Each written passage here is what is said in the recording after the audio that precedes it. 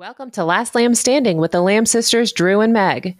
Each week, Meg covers a topic that is crazy, spooky, goosebump-inducing, or just plain old WTF, while Drew covers subjects that relate in some tenuous nature but is completely real, explained, and sometimes downright scientific. So grab your safety blankets and microscopes and join us on our strangely empirical quest.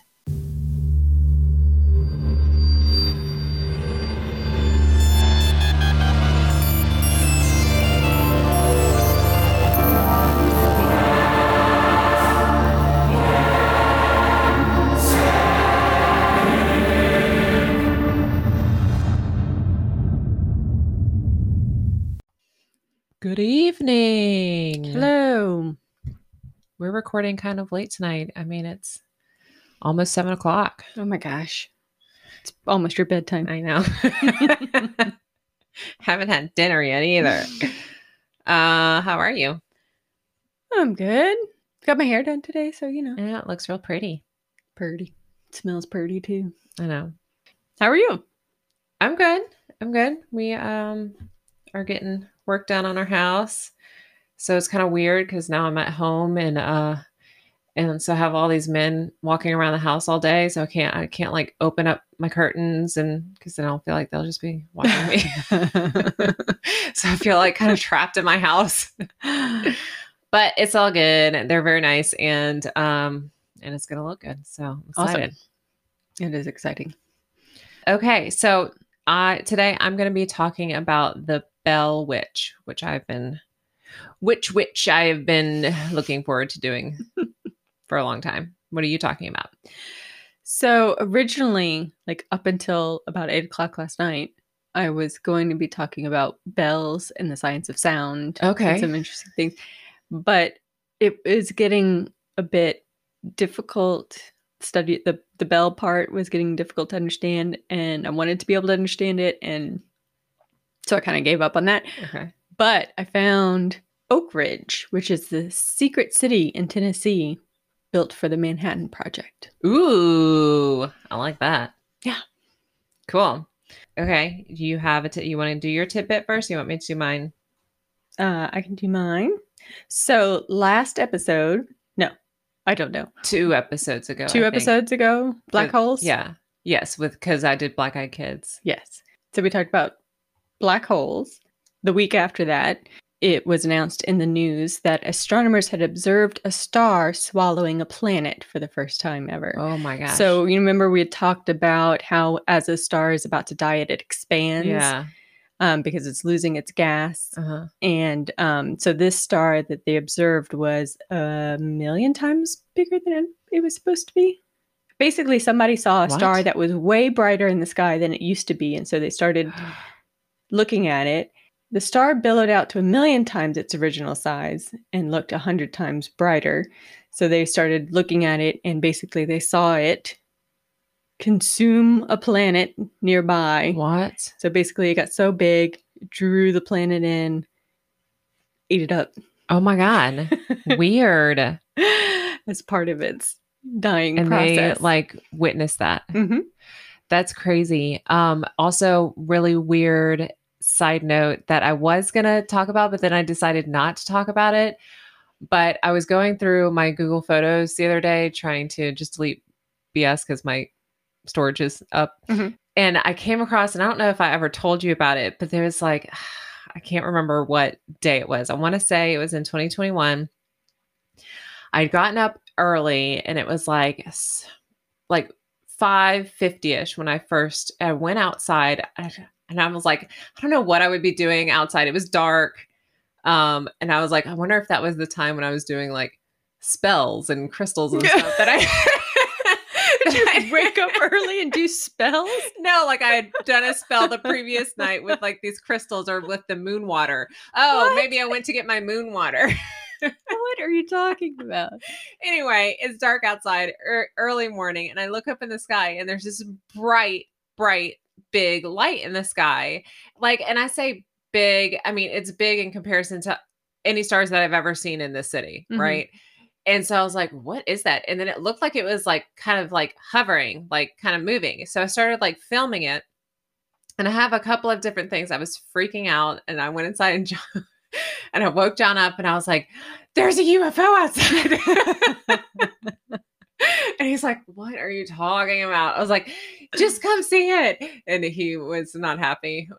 But I have a video, and like, so in the video I zoom in on it, and it's like it's a very, very bright ball of light, and you can tell like where it is in comparison to like the electricity lines, like the phone lines or whatever in the alley that I'm filming over it.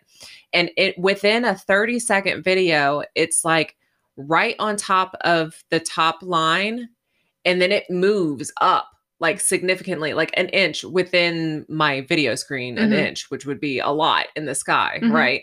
So within 30 seconds. And so I was like, what is this? Like, I was just convinced that it's not normal. Like, it's not a star. Like, there's no way, because it's not going to be moving that fast. And when I first started, so like the videos span from 550 to like 602 or something like that.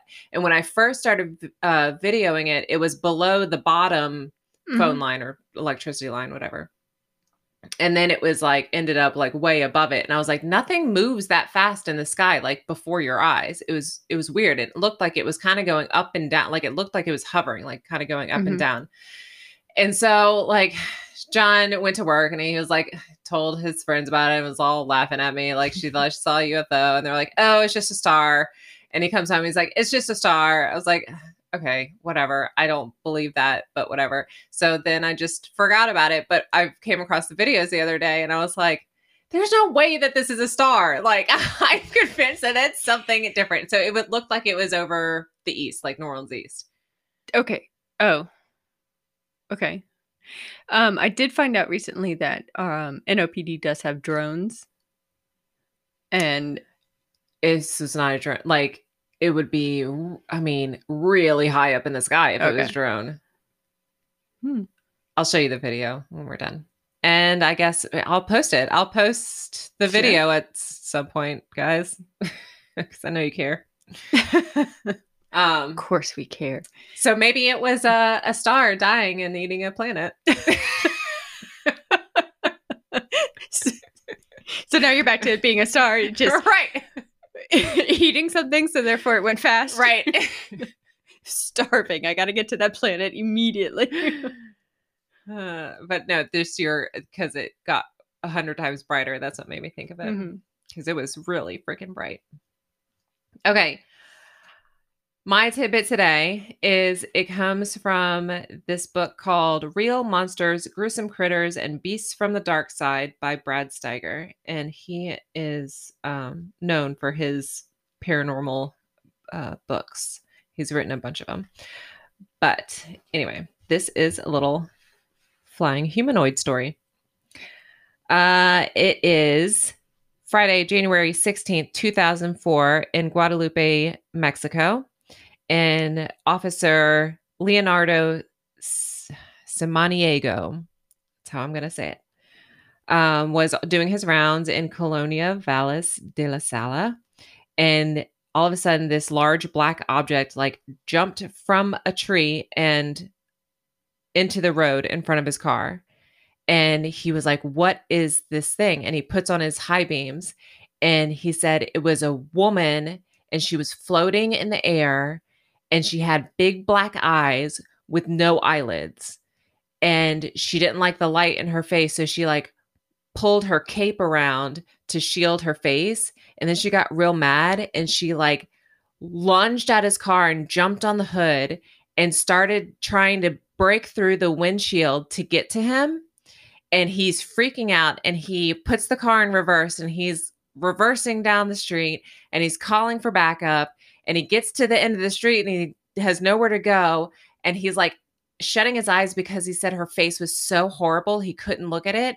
And he opens it again. He opens his eyes again and sees her face and just faints because he's just so terrified. He faints. However many minutes go by, he is woken up by first responders, like his backup and the ambulance that were called.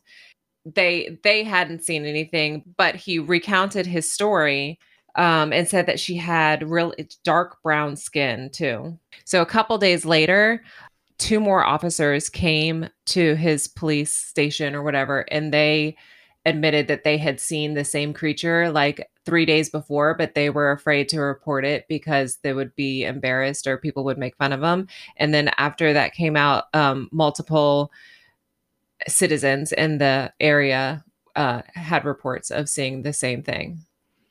So a woman with black eyes, a dark brown skin, big black eyes with no eyelids, floating in the air with a cape on. With a cape.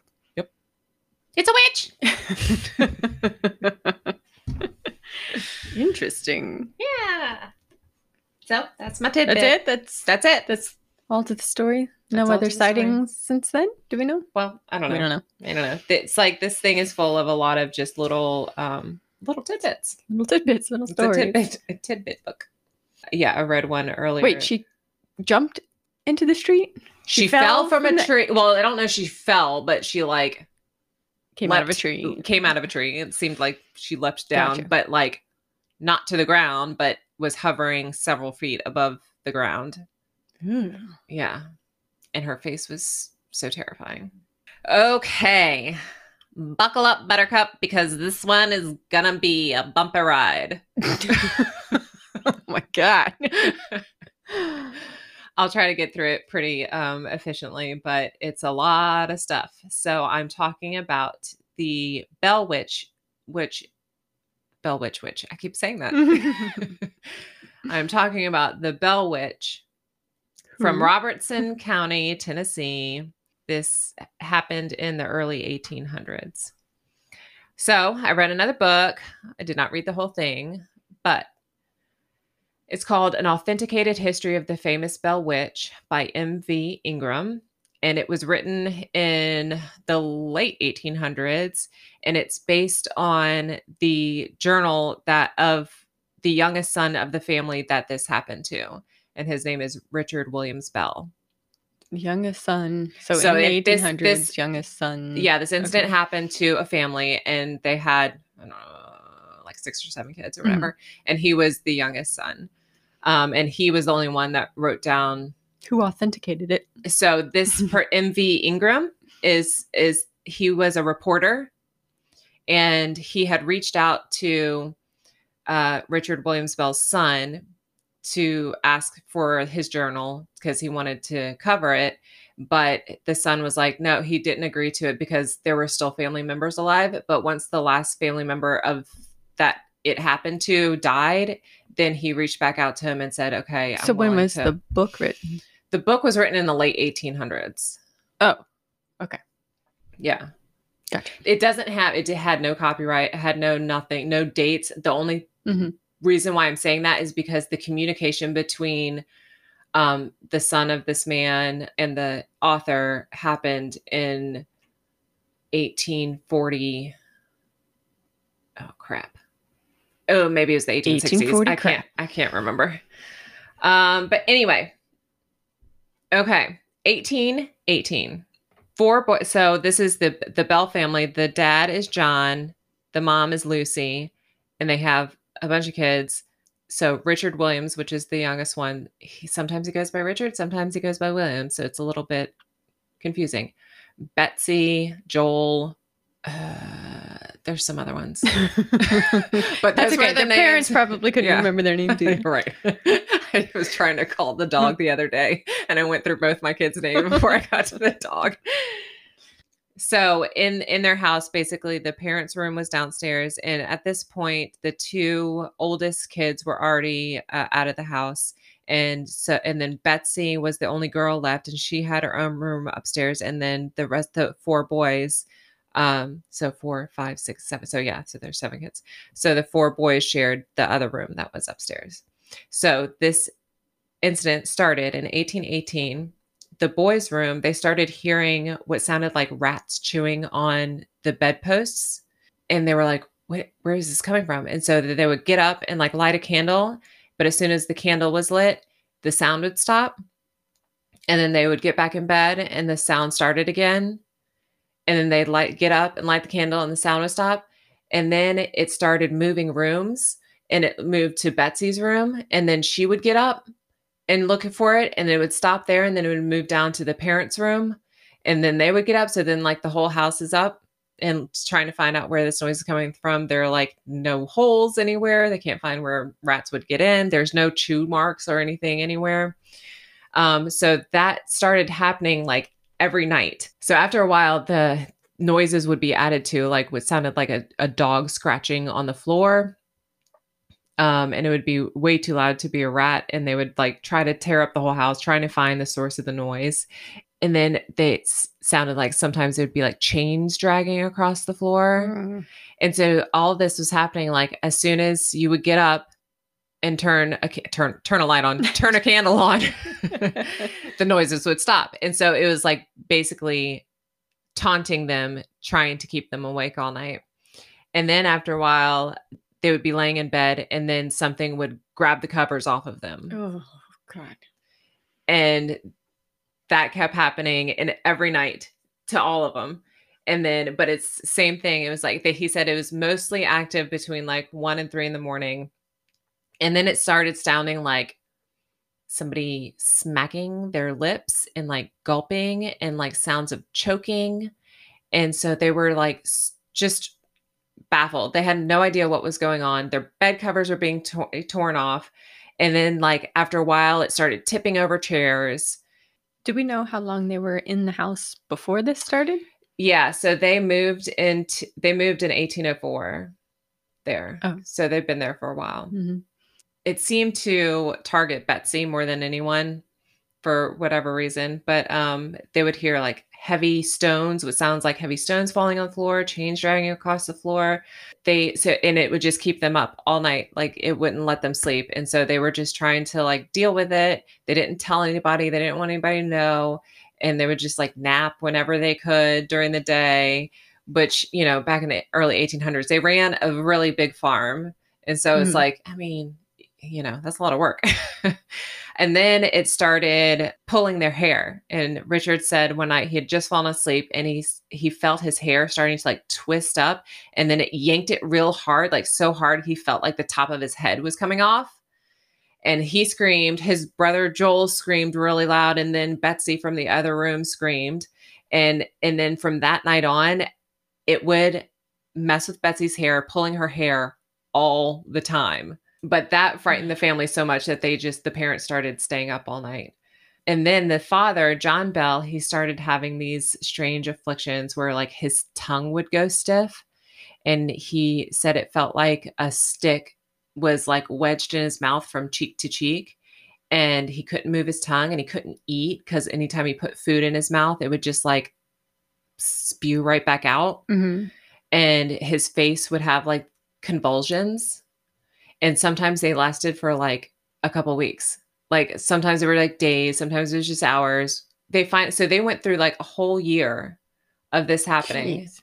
Before he finally reached out to his friend, James Johnson, who was like, he wasn't a preacher, but he was a very religious man and held, you know, prayer meetings and stuff like that. And so he reached out to James and his wife to come and spend the night to see if they could figure something out and help them. Mm-hmm. So they agreed and they came and spent the night. And as soon as everyone was in bed and all the lights were extinguished, the ghost began to put on the performance and pulled the covers off of Mr. Johnson. And he shot up in bed and he spoke to it and he said, "In the name of the Lord, what or who are you? What do you want and why are you here?"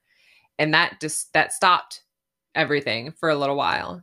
But then, so everybody got settled down, but then it came back and it was like really a lot more racket after that.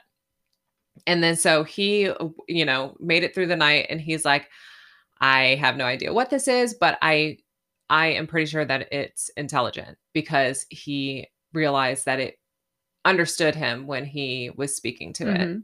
So because it was targeting Betsy so much, they were like, well, maybe let's just try sending her away. So she would go and stay the night at friends' houses. But when that happened, things would happen at their house. Oh, no. But also still happen at the Bell's house. What? Yes. Did her friends experience it too? Yes. Oh, trust me, this Oh my God. This is just the beginning. Okay, so then they decide, okay, well, since it seems to be intelligent, we'll start asking it questions.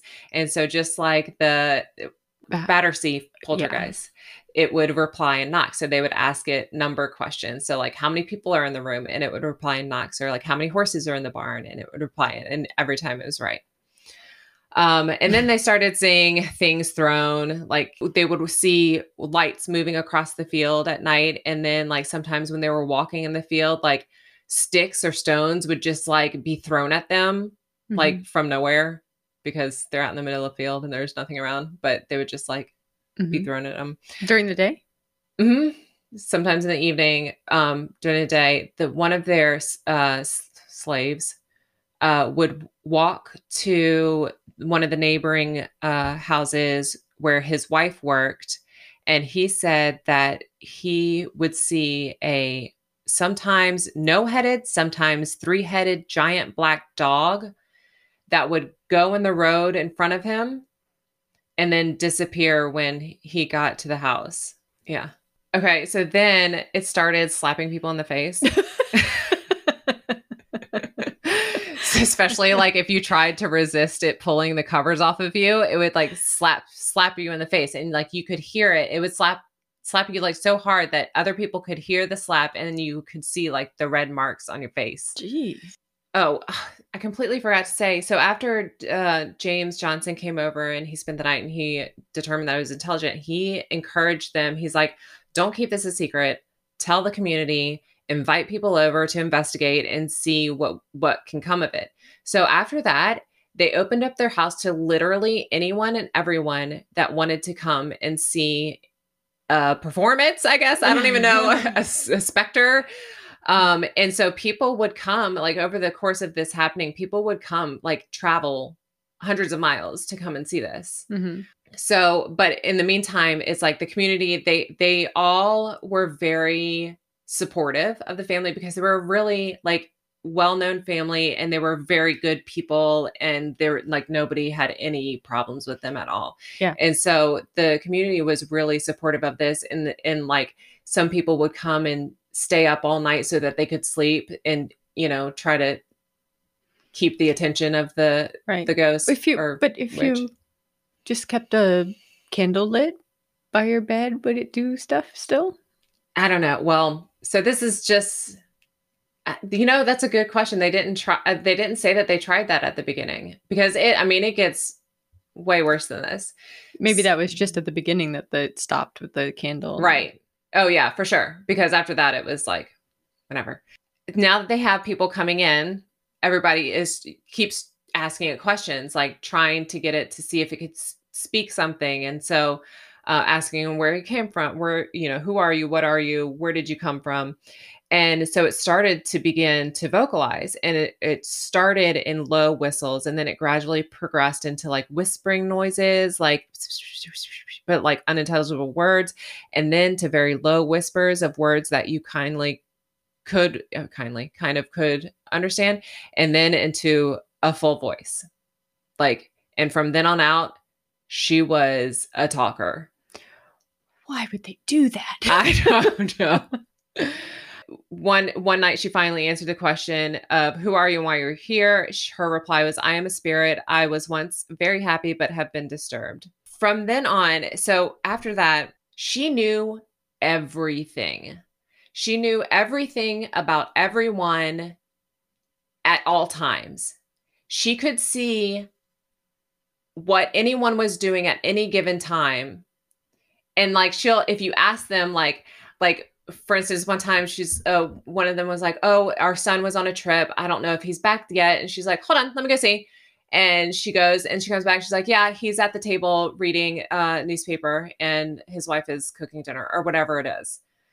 She knew everyone's secrets. And so a lot of people thought that she was like a spirit that had come to ready them for the second advent. And so then people started like behaving really well. Like people stopped swearing, they stopped drinking because she would tattle on everyone. So like if there was somebody doing something wrong, she would like within an hour would go and tattle on them and tell somebody that they were doing something wrong. So now that she can talk and have conversations, or is she being nicer? So she, for some reason, just hated Betsy and she hated John. She loved Lucy, the mom. She was very nice to Lucy and she did whatever Lucy asked her to do. But she still taunted all of them. She still kept them up at night. She still did things, but it was like weird. But she also really liked to play jokes on them. So it's so bizarre. Sounds horrible. I know. Okay, so one is this is like, okay, this isn't a joke, but so John Jr. was about to go on a trip to say they had moved from North Carolina. So he was about to go back to their old estate in North Carolina because they were selling it or wrapping up some things, and he was supposed to go and manage that. And so she said, you shouldn't go because you're going to see a lot of troubles in your trip, and they're not ready to wrap up the estate, and you're going to come back empty-handed. And there's a really pretty young wealthy woman that's coming into town from Virginia soon, and if you stayed, you would meet her and marry her. And so he's like, funny, whatever, does not take heed. So he leaves and he's gone for 6 months. He comes back empty-handed, just like she predicted, and was like, yep, like literally everything that she said would happen happened.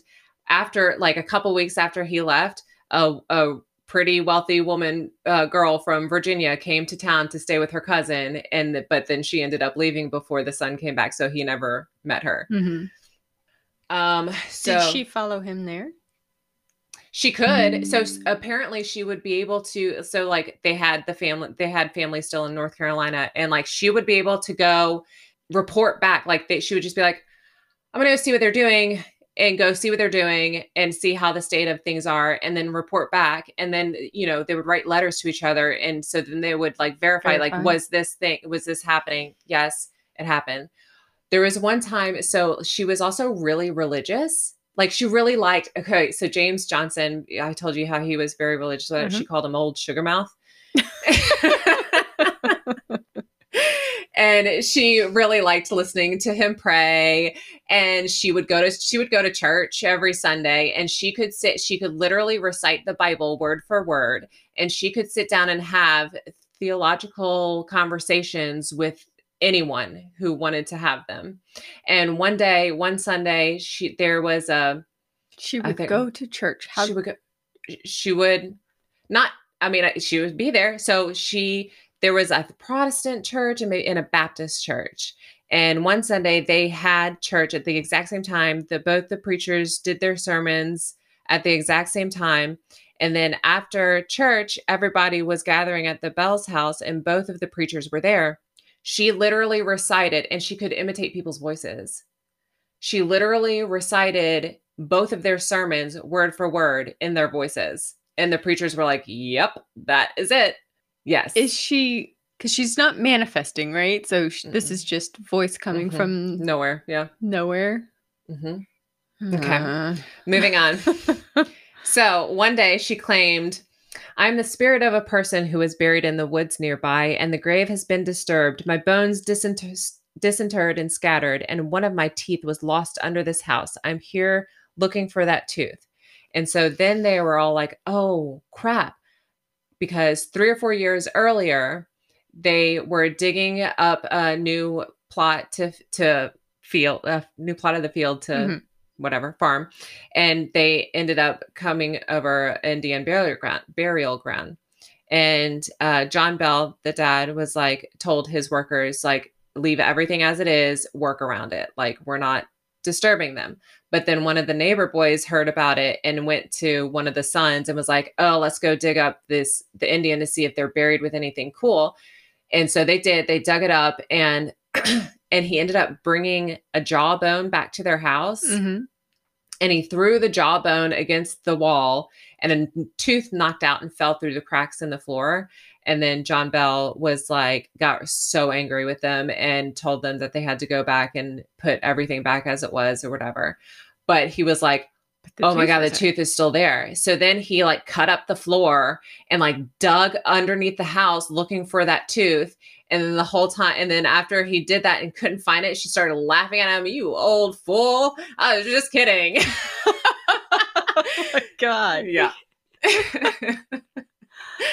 And she also played a prank and said that then she was like, she told one of the neighbors, I was an early immigrant to the States or to America, whatever.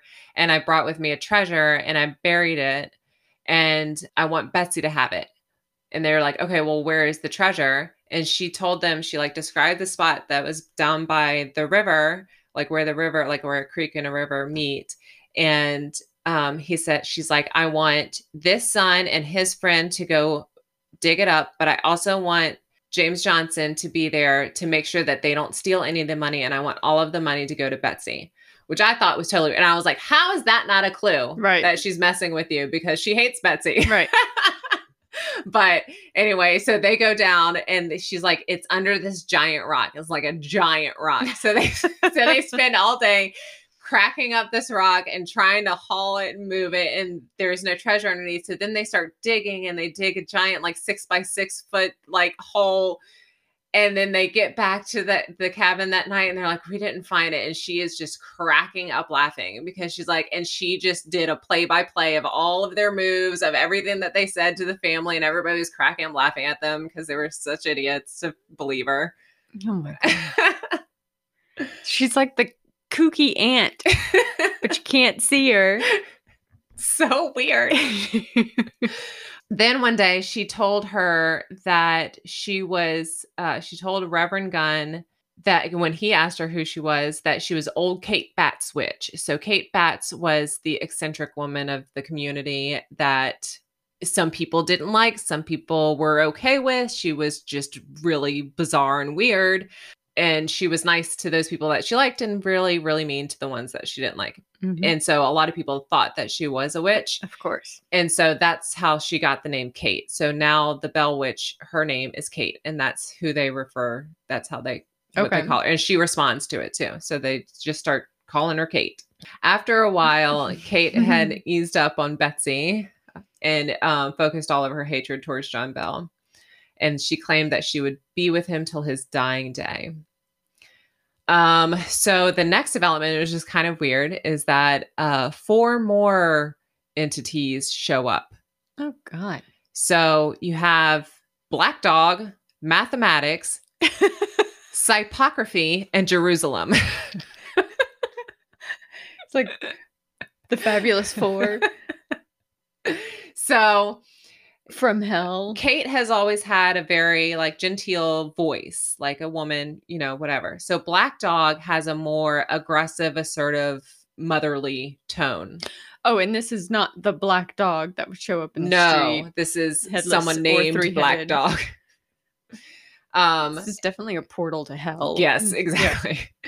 Yeah. And then, so she had like a very strict female voice, and then Mathematics and Psychopography had different voices, but they were more delicate feminine voices. And then Jerusalem sounded like a boy. So it was like a little family. And they would just like cause havoc and be obnoxious and just do shit, right? And then sometimes the Black Dog would come in and like admonish them for being obnoxious. And then like sometimes she would just like, what they claimed, you could like hear her just thrashing Jerusalem, like giving him a thrashing.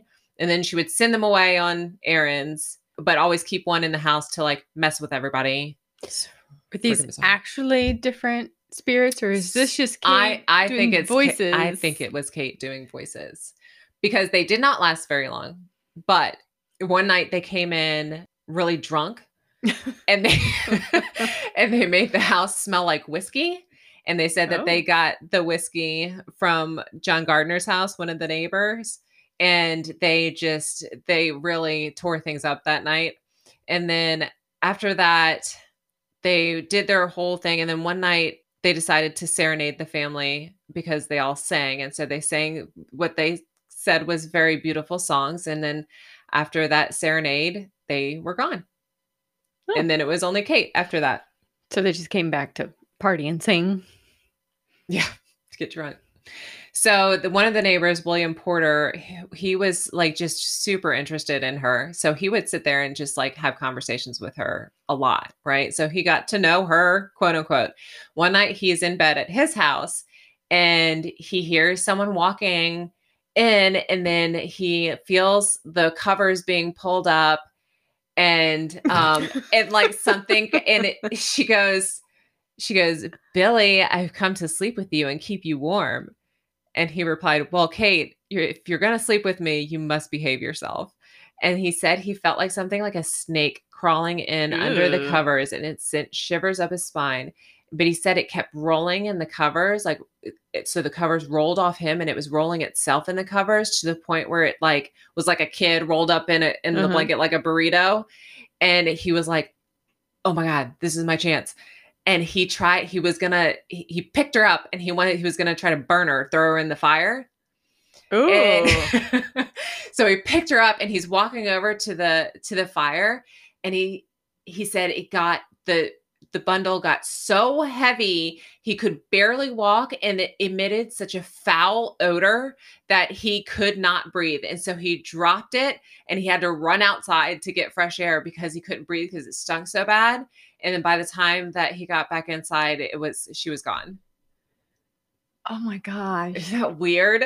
Did they continue to have conversations after that, or was she probably? I don't mad know. at him? I don't know. She's so weird. She called everybody's rascals. If they were like weren't perfectly good Puritan people, they were rascals.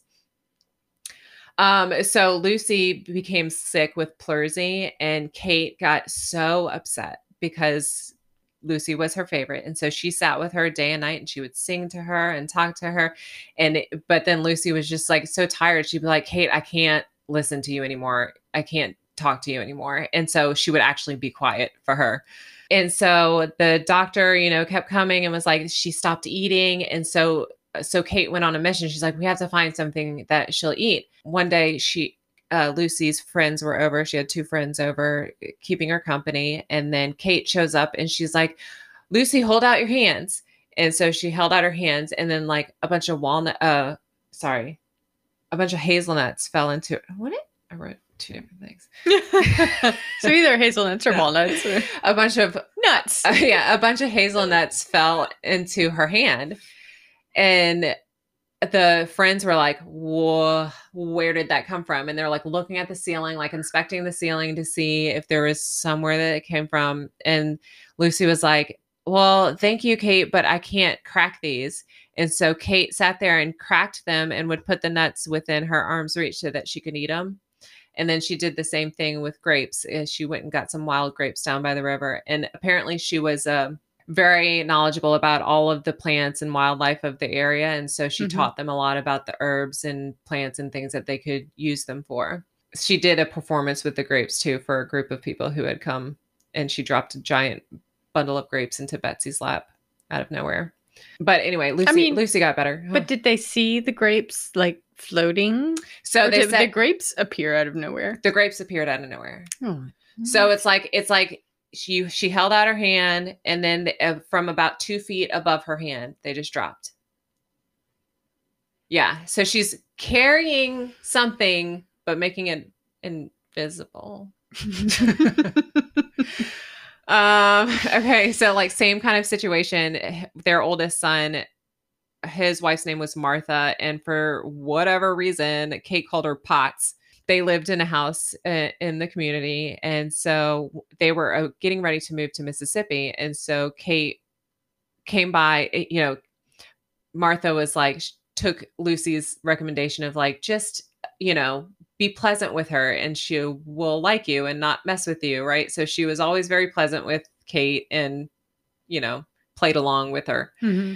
So she's sitting there and Kate shows up and she goes, Potts, I've brought a present to keep you in remembrance of me when you go far away to your new home. Will you accept it? And Martha said, certainly, Kate, I will gladly accept any present you may bring. What is it? And then all of a sudden, a little package just dropped into her lap out of nowhere.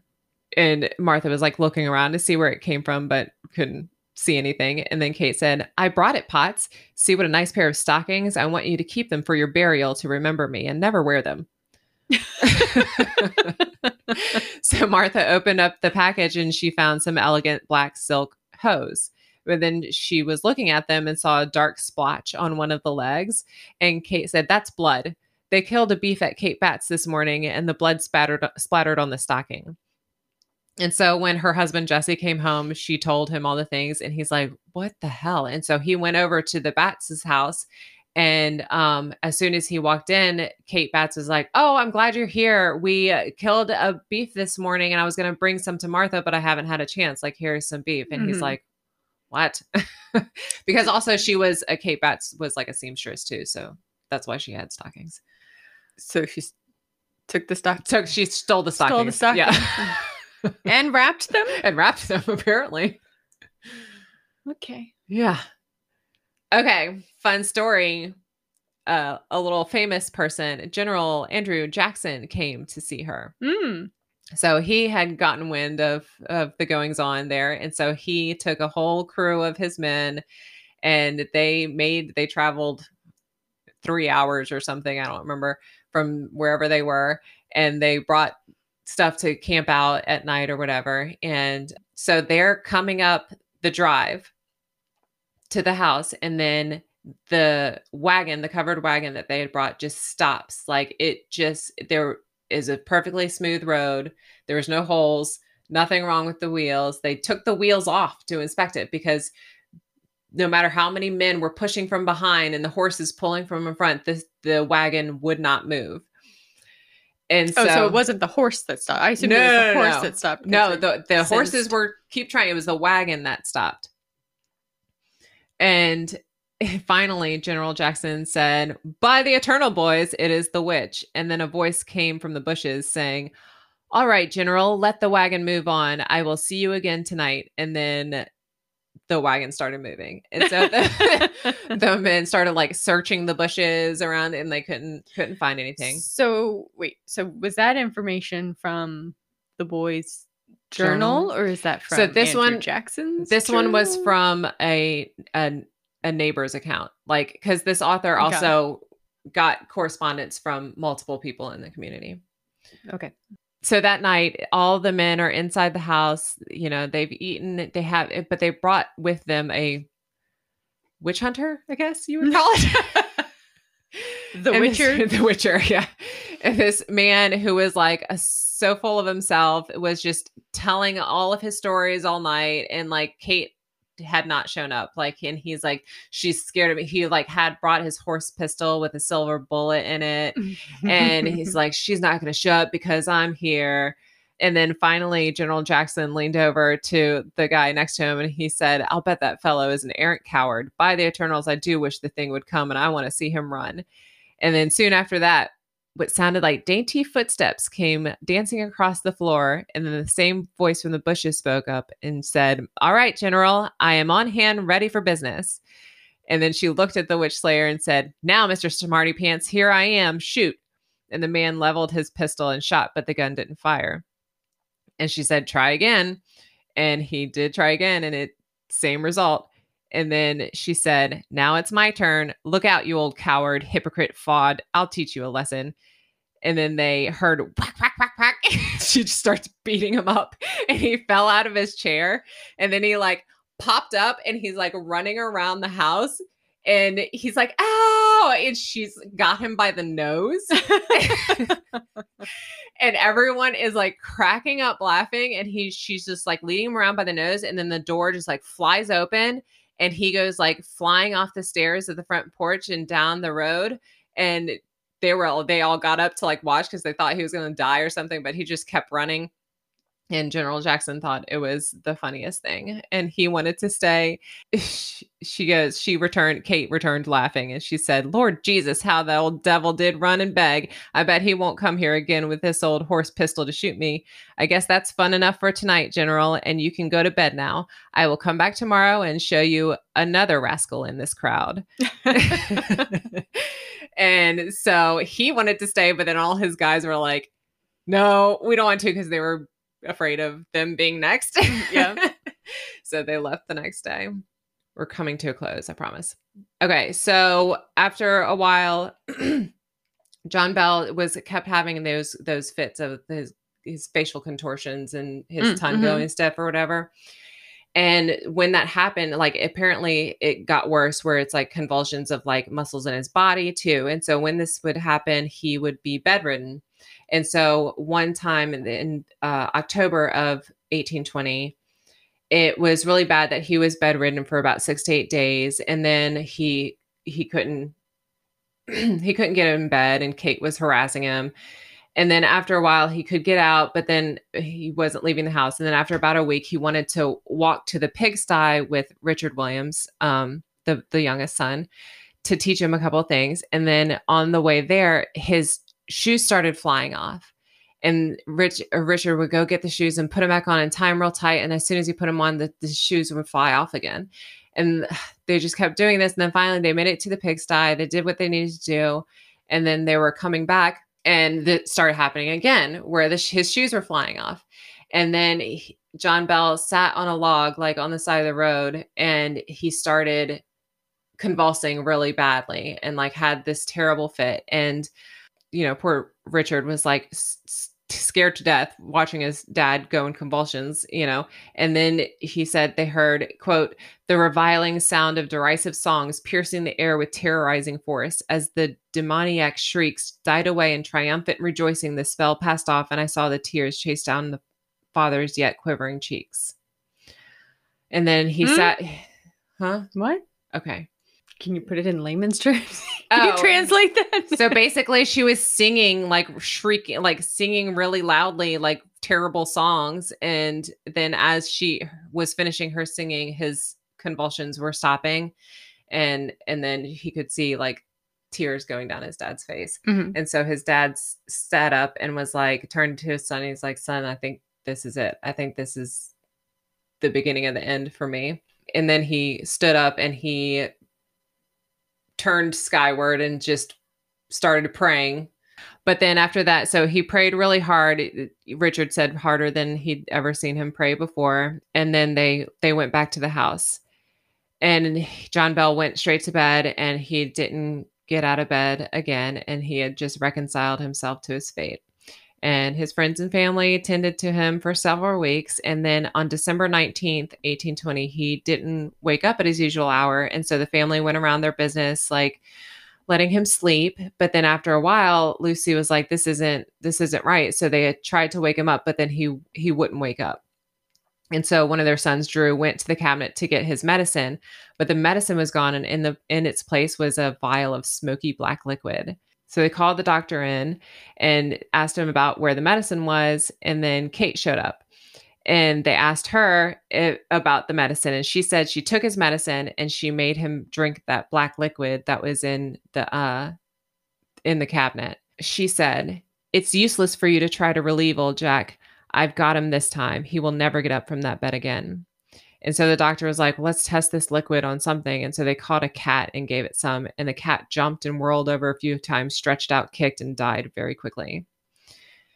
And so John Bell never woke up. And the morning of December 20th, 1820, he died. And Kate was around when it happened. And she delighted in exultations and derisive songs. So after his death, it says her hatred abated greatly. So like, she hung around after his death until about the spring of 1821. So, 4 months-ish, 4 or 5 more months, she was around, but showing up less often. And then when she finally left, she told old Luce, she gave her an affectionate farewell. And she said that she would be gone for 7 years, but then would return to see them and then visit everyone in the neighborhood. Fast forward 7 years, 1828. Lucy, Williams, who is also Richard, and Joel were the only ones left in the house. And she showed up again just in the same fashion that she originally showed up in 1818 by the sounding, the scratching and the rats gnawing on the bedpost and pulling the covers off of them. And so all three of them were like, okay, this is Kate. But they decided to not engage at all. Because they were like, if we don't engage, she'll probably go away. And after 2 weeks, she was gone. And that was it. That sounds exhausting. I know.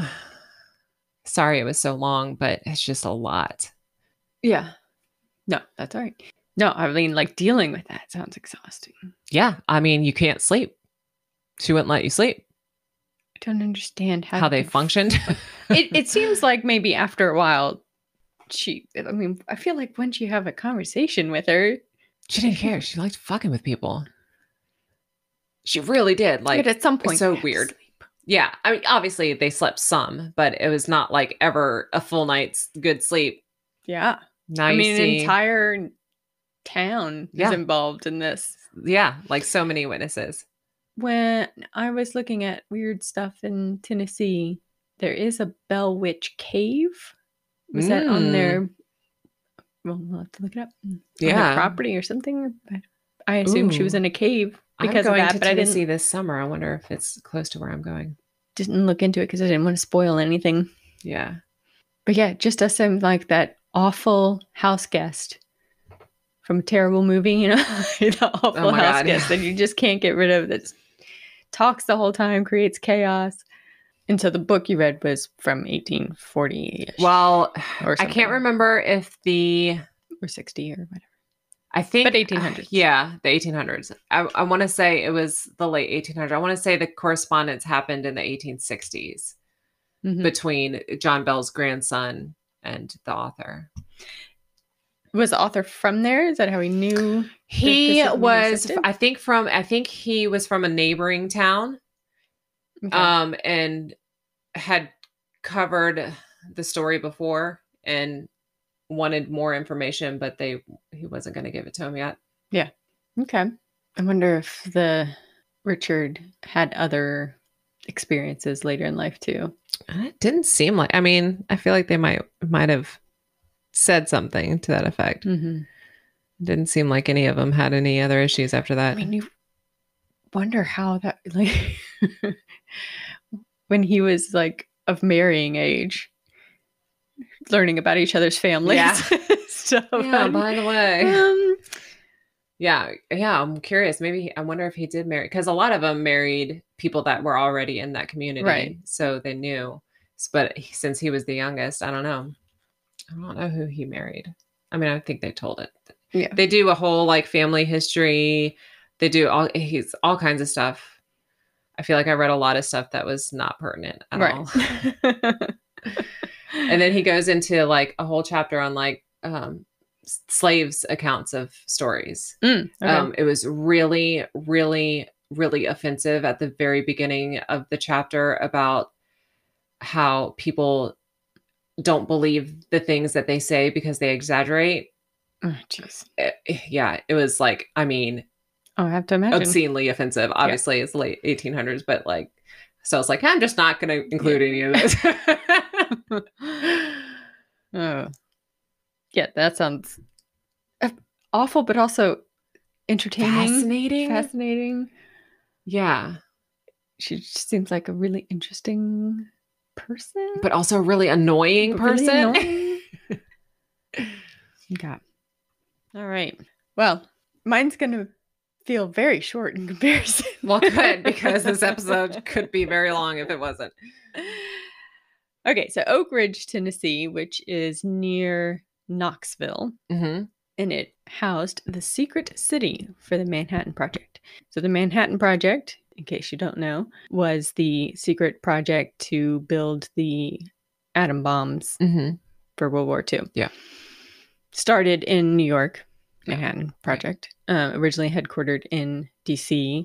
Then once it became like a viable thing, because of the time crunch, they needed a whole slew of people to work on it and all kinds of factories and things to make this work. Yeah.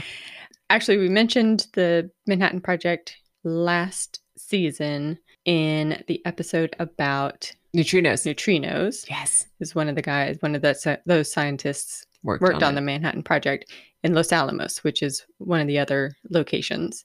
So in 1942, the U.S. government bought land in 3 different locations: Los Alamos, New Mexico, Hanford, Washington, and then Oakridge, Tennessee, because it was kind of in a valley and they could control the Traffic. land, the traffic, the land around it, and if anything were to happen or to go wrong, it was kind of in a controlled place. So it was 60,000 acres of land that they bought. They displaced it was farmland, but there were some families there, so they displaced about 3,000 people. And was basically like, you have maybe 30 days to leave, and God. Here's a pittance of money, and be off with you. Weird. Eminent domain, that's how that works. They can do whatever they want.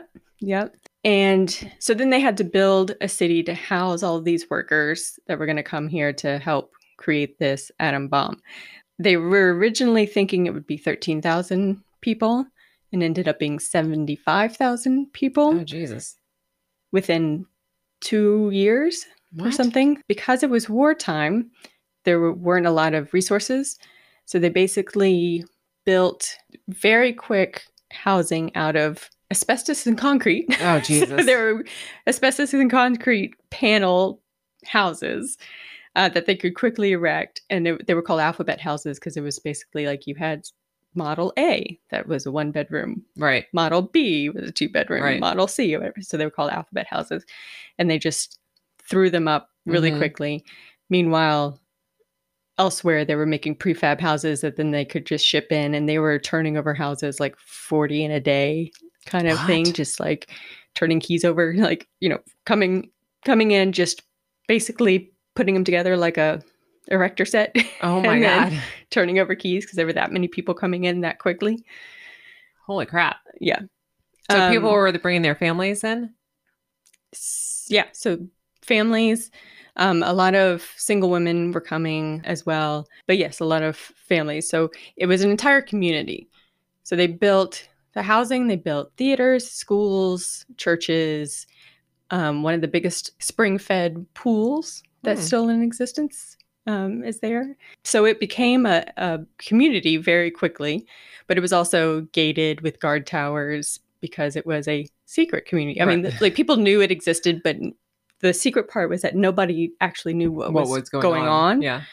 Even the people that worked there didn't necessarily know what was going on. They knew they had a specific task they needed to do, but they had no idea what the ultimate goal was.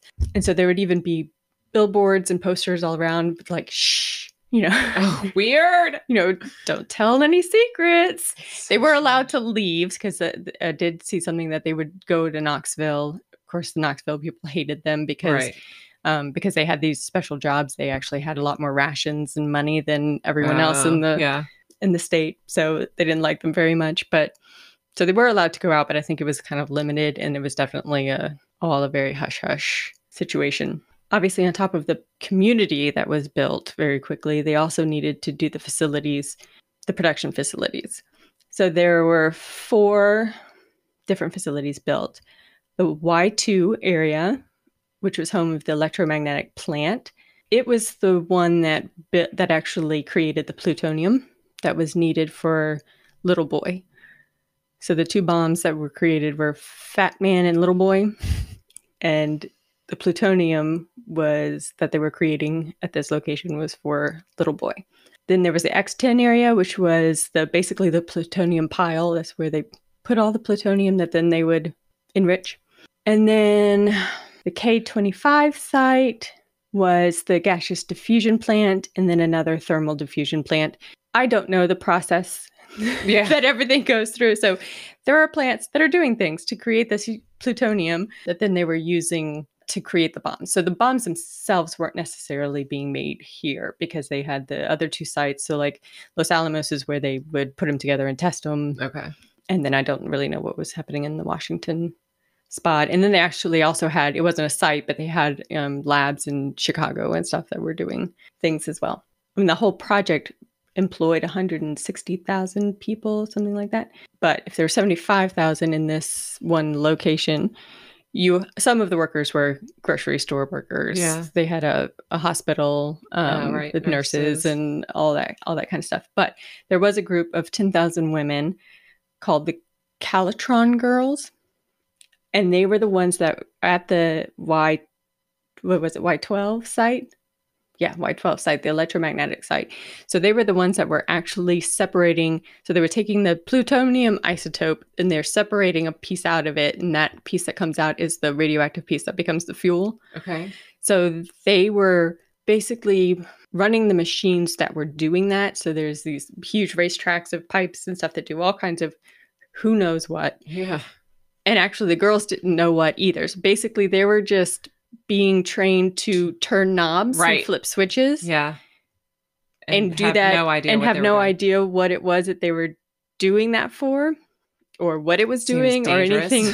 Well, they actually said the reason why it was good was partially because they were kind of lighter on their touch, so they were better at doing the soft touch dials and things like that. But also because they didn't know what they were doing, if something started going wrong, they would just immediately tell a superior versus a scientist would be like, why is this? I can figure this out. Yeah. Why is this happening? Because that's what they would do elsewhere. Yeah. And they actually found that these women were far more efficient at it because they weren't doing that. Yeah. It was purely this dial should be here, this dial should be there. If things go wrong, do this. And then if something really goes wrong, just let your superior know and they'll fix it, So they were actually far more efficient at what they were doing. But there was very little. So it's a national park now. What's interesting about the national park is that even though it's 3 locations across 3 different states, it's considered one national park. Oh, weird. And the website's not terribly great about the information. No national park websites are good. I know. Why is that? I don't know. And I did find another one that had more of this kind of construction information part on it, but then it went into all the individual facilities that. So is it still are the buildings and everything still there? Yeah. So the city still exists, not the asbestos houses. Right. Let's hope. Yeah. They're all, but yes, like K houses now. Right. But yeah, some of the facilities still exist. You can tour it because it's all part of a park. The city itself still exists, obviously without the gated community. There's still some of the old guard towers. And there actually are still facilities that are continue to do scientific research on energy and things like that. So there's still a strong scientific community there. What is the name of the town again? Oakridge. Oakridge, Tennessee. Because it's a park, you can visit any of the 3 locations, I believe. There's just it barely mentions about, there were African-American workers on site as well. Obviously, they had separate facilities and were, subjected to racism all the time. I'm sure. There were some African-American scientists. So sometimes they were in the labs. They were definitely in the labs in Chicago. Mm-hmm. There were many women, obviously, besides the Calitron girls, many women that helped out with the project as well, scientists or otherwise. And then there's actually so cursory information about the effects of the bomb or the effects of when they were testing it in New Mexico, the downwind effects. Yeah. And because it was so secret, they couldn't warn anyone. They couldn't tell anyone what was wrong with them. Yeah. But everyone downwind was basically eating and drinking and breathing radioactive materials for a year or so. It was amazing how quickly this all happened because this town started in 1942. Obviously, the Manhattan Project was started a couple of years before that. But the Hiroshima, which is what Little Boy was dropped on, was 1945. So the process was relatively quick as far as scientific exploration goes, I think. The site is also a little bit weird in its wording, and that sometimes it makes it sound very proud of the work, and other times it very much acknowledges the issues and problems behind it. Yeah. But I think, and then there's also let me go to this link. Yeah, there's an Atomic Heritage Foundation. What does that even mean? Basically, it wants to preserve the information around the Manhattan Project and everything that went into it and everything that happened around it. So I think where the kind of the parts that sound proud, I guess, I don't know if that's the right word, but it's kind of because of what was done, it led to a lot of other things that have been very helpful in the scientific community and other things. it just so happened that it was for a terrible reason. I mean, Yeah. it did in the war, but But it's on the also like Pacific front at least. maybe it's more of the But also it's the proud of how expeditious the entire process of setting up this communities and towns and whatever for one purpose is. I mean, it really makes me think of those kind of movies where it's like alternative history. Yeah. But then it's like something like creepy happens where you're the White in this Tower one. What is it? Oh, go ahead. Where it's like you're in one of these government communities in the 40s and like, and they're really like keeping you as prisoners, right? You know, like something like that. Like it's just that it creeps me out. Yeah. Well, I mean, they did have things like that. They had the Japanese. What did they call them? They didn't call them concentration camps. Internment camps. Yeah. Because they weren't technically under arrest, but they were. Yeah, but they had like communities just really terrible. Yeah, but that was like shantytown kind of things. It wasn't like this, whereas like you seem like people are walking around like, I live in this perfect little world and I don't know what's happening. In the white section, yes. And in the African American section, they had basically shacks. Yeah, I just found it very interesting. I know it's not a lot of information, but I found it interesting because of that too. It was a secret town that just popped up practically overnight. And did they say how like the beginning of the building process to the end of the building process, like what time frame that was? Not necessarily, because I think it was just constantly happening. It was and constantly growing. Even on the facility side, even though they had to get that up and running quickly, then they were doing additions and modifications the whole time as well. Right. As they got further along, they would modify it or make additions to be able to do more. So did you find out when it stopped being used for what it's being used for?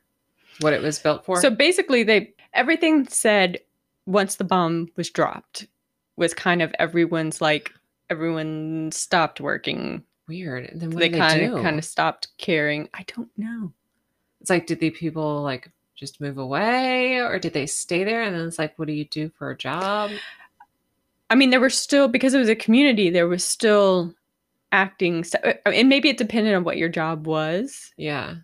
But like for all the scientists, if they're like, all right, we're good, you guys. Right. I don't know if they continued.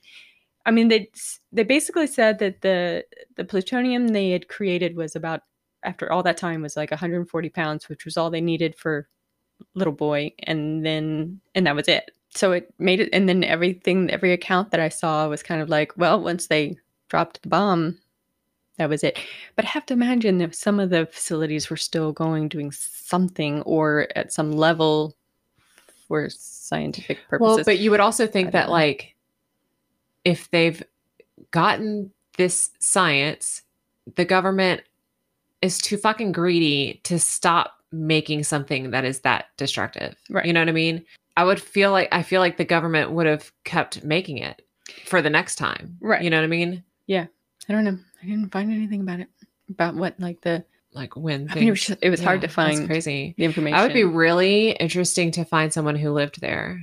So there are some videos of people's accounts, and I think they actually have some in the National Archives and stuff. There might be. I can look it up. But there are some videos of some people sharing their accounts and stuff. And then one of the quotes of one of these women was, once they found out that the bomb had dropped and what the devastation was, she was kind of like, she felt horrible that she had been part of it. Yeah. Did she not know? No, none of them so knew. Stupid. But they realized it once it was done, and the war, it stopped the war, and they were, patting themselves on the back kind of thing, Yeah.